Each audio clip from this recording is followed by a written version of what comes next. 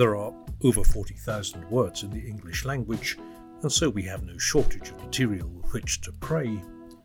But since less is more, this summer, an exploration of short one-liners, short prayers for long and leisured days.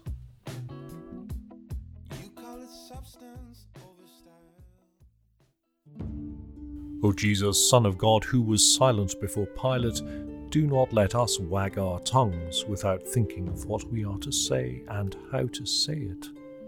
An Irish Gaelic prayer, ancient, though date unknown.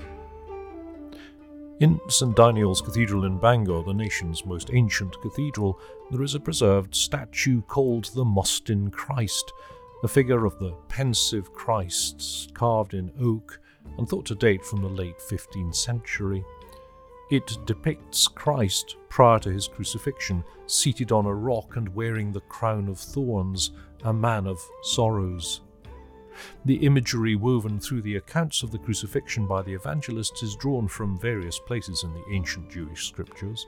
Christ is a suffering servant, an image from the book of the prophet Isaiah, and he is dumb before his persecutors, silent before Pontius Pilate, who has it in his gift to save Christ, but is confronted by a Christ who will not speak out in his defense.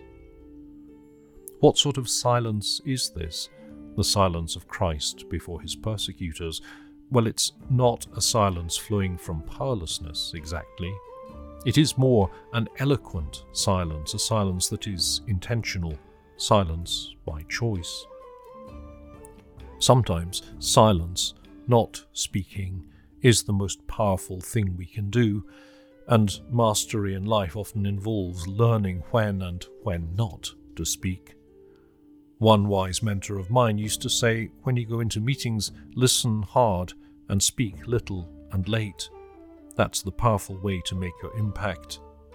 Sometimes doing even less than that can be even more powerful.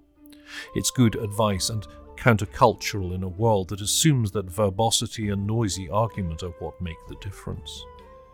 Perhaps we are learning something about how less is more during this month of one-line prayers. There's another side to all of this too. The book of Proverbs in the Old Testament has much to say about how dangerous the human tongue can be when unleashed, and especially when unleashed by a fool. St. James in his epistle writes, "The tongue is a small part of the body, but it makes great boasts. Consider what great forest is set on fire by a small spark." So silence can be powerful, and taming the tongue into silence can be wise. So it is that most loquacious national group, the Irish, have woven into their spirituality this short prayer that all of us might learn from and make our own. O Jesus, Son of God, who was silent before Pilate, do not let us wag our tongues without thinking of what we are to say and how to say it.